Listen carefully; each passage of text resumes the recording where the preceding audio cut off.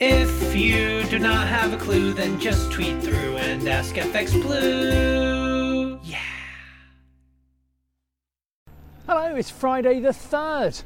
I'm FX Blue and this is the market brief.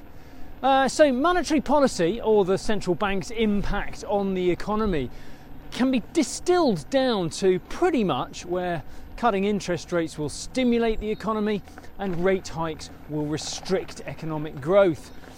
While it is a little more nuanced than that, the property market is normally the first to be affected by any such change in policy.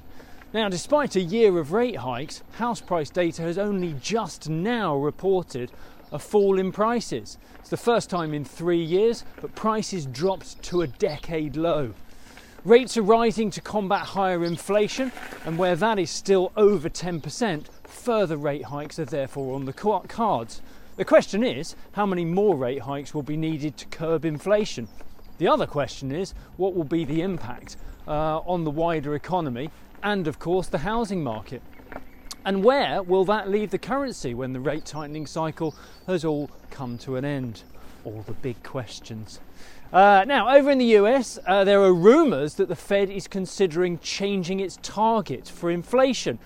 And there are many up in arms about this, and understandably so. It's a bit like if you take a job in FX sales, for example. Of course, you melt the phones dialing for dollars and you find it hard. Obviously you find it hard. We know it's not easy out in the trenches, comrades. But you don't give up and ask for lower targets, do you? I mean, who trims a target? No, you put that coffee down, you practice your pitch, you polish your chat, and you master the close. If the Fed moves the goalpost, it'll be taken as an admission that they don't have the tools, or the talent perhaps, to bring inflation back to target. And whatever next? For one, they'll need to move the Starbucks out of the Fed because everybody knows coffee is for closers. Meanwhile, employment data is still looking pretty good in the US. Weekly jobless claims have been trending lower since the start of the year. We had 190,000 claims last week. That was down from 192,000 last time around, and that's brought the 4-week average down to 193,000. This will help push market sentiment towards a strong non-farm payrolls next Friday, and that should give the Fed further headroom for more rate hikes. You know, assuming that they do man up and take on their target.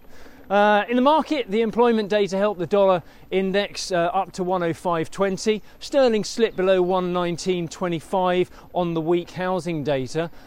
We opened this morning around 119.75 against the dollar. We're about 112.85 against the euro, and euro dollar is around 106.15 this morning. Capping off another week. Thanks very much for joining me.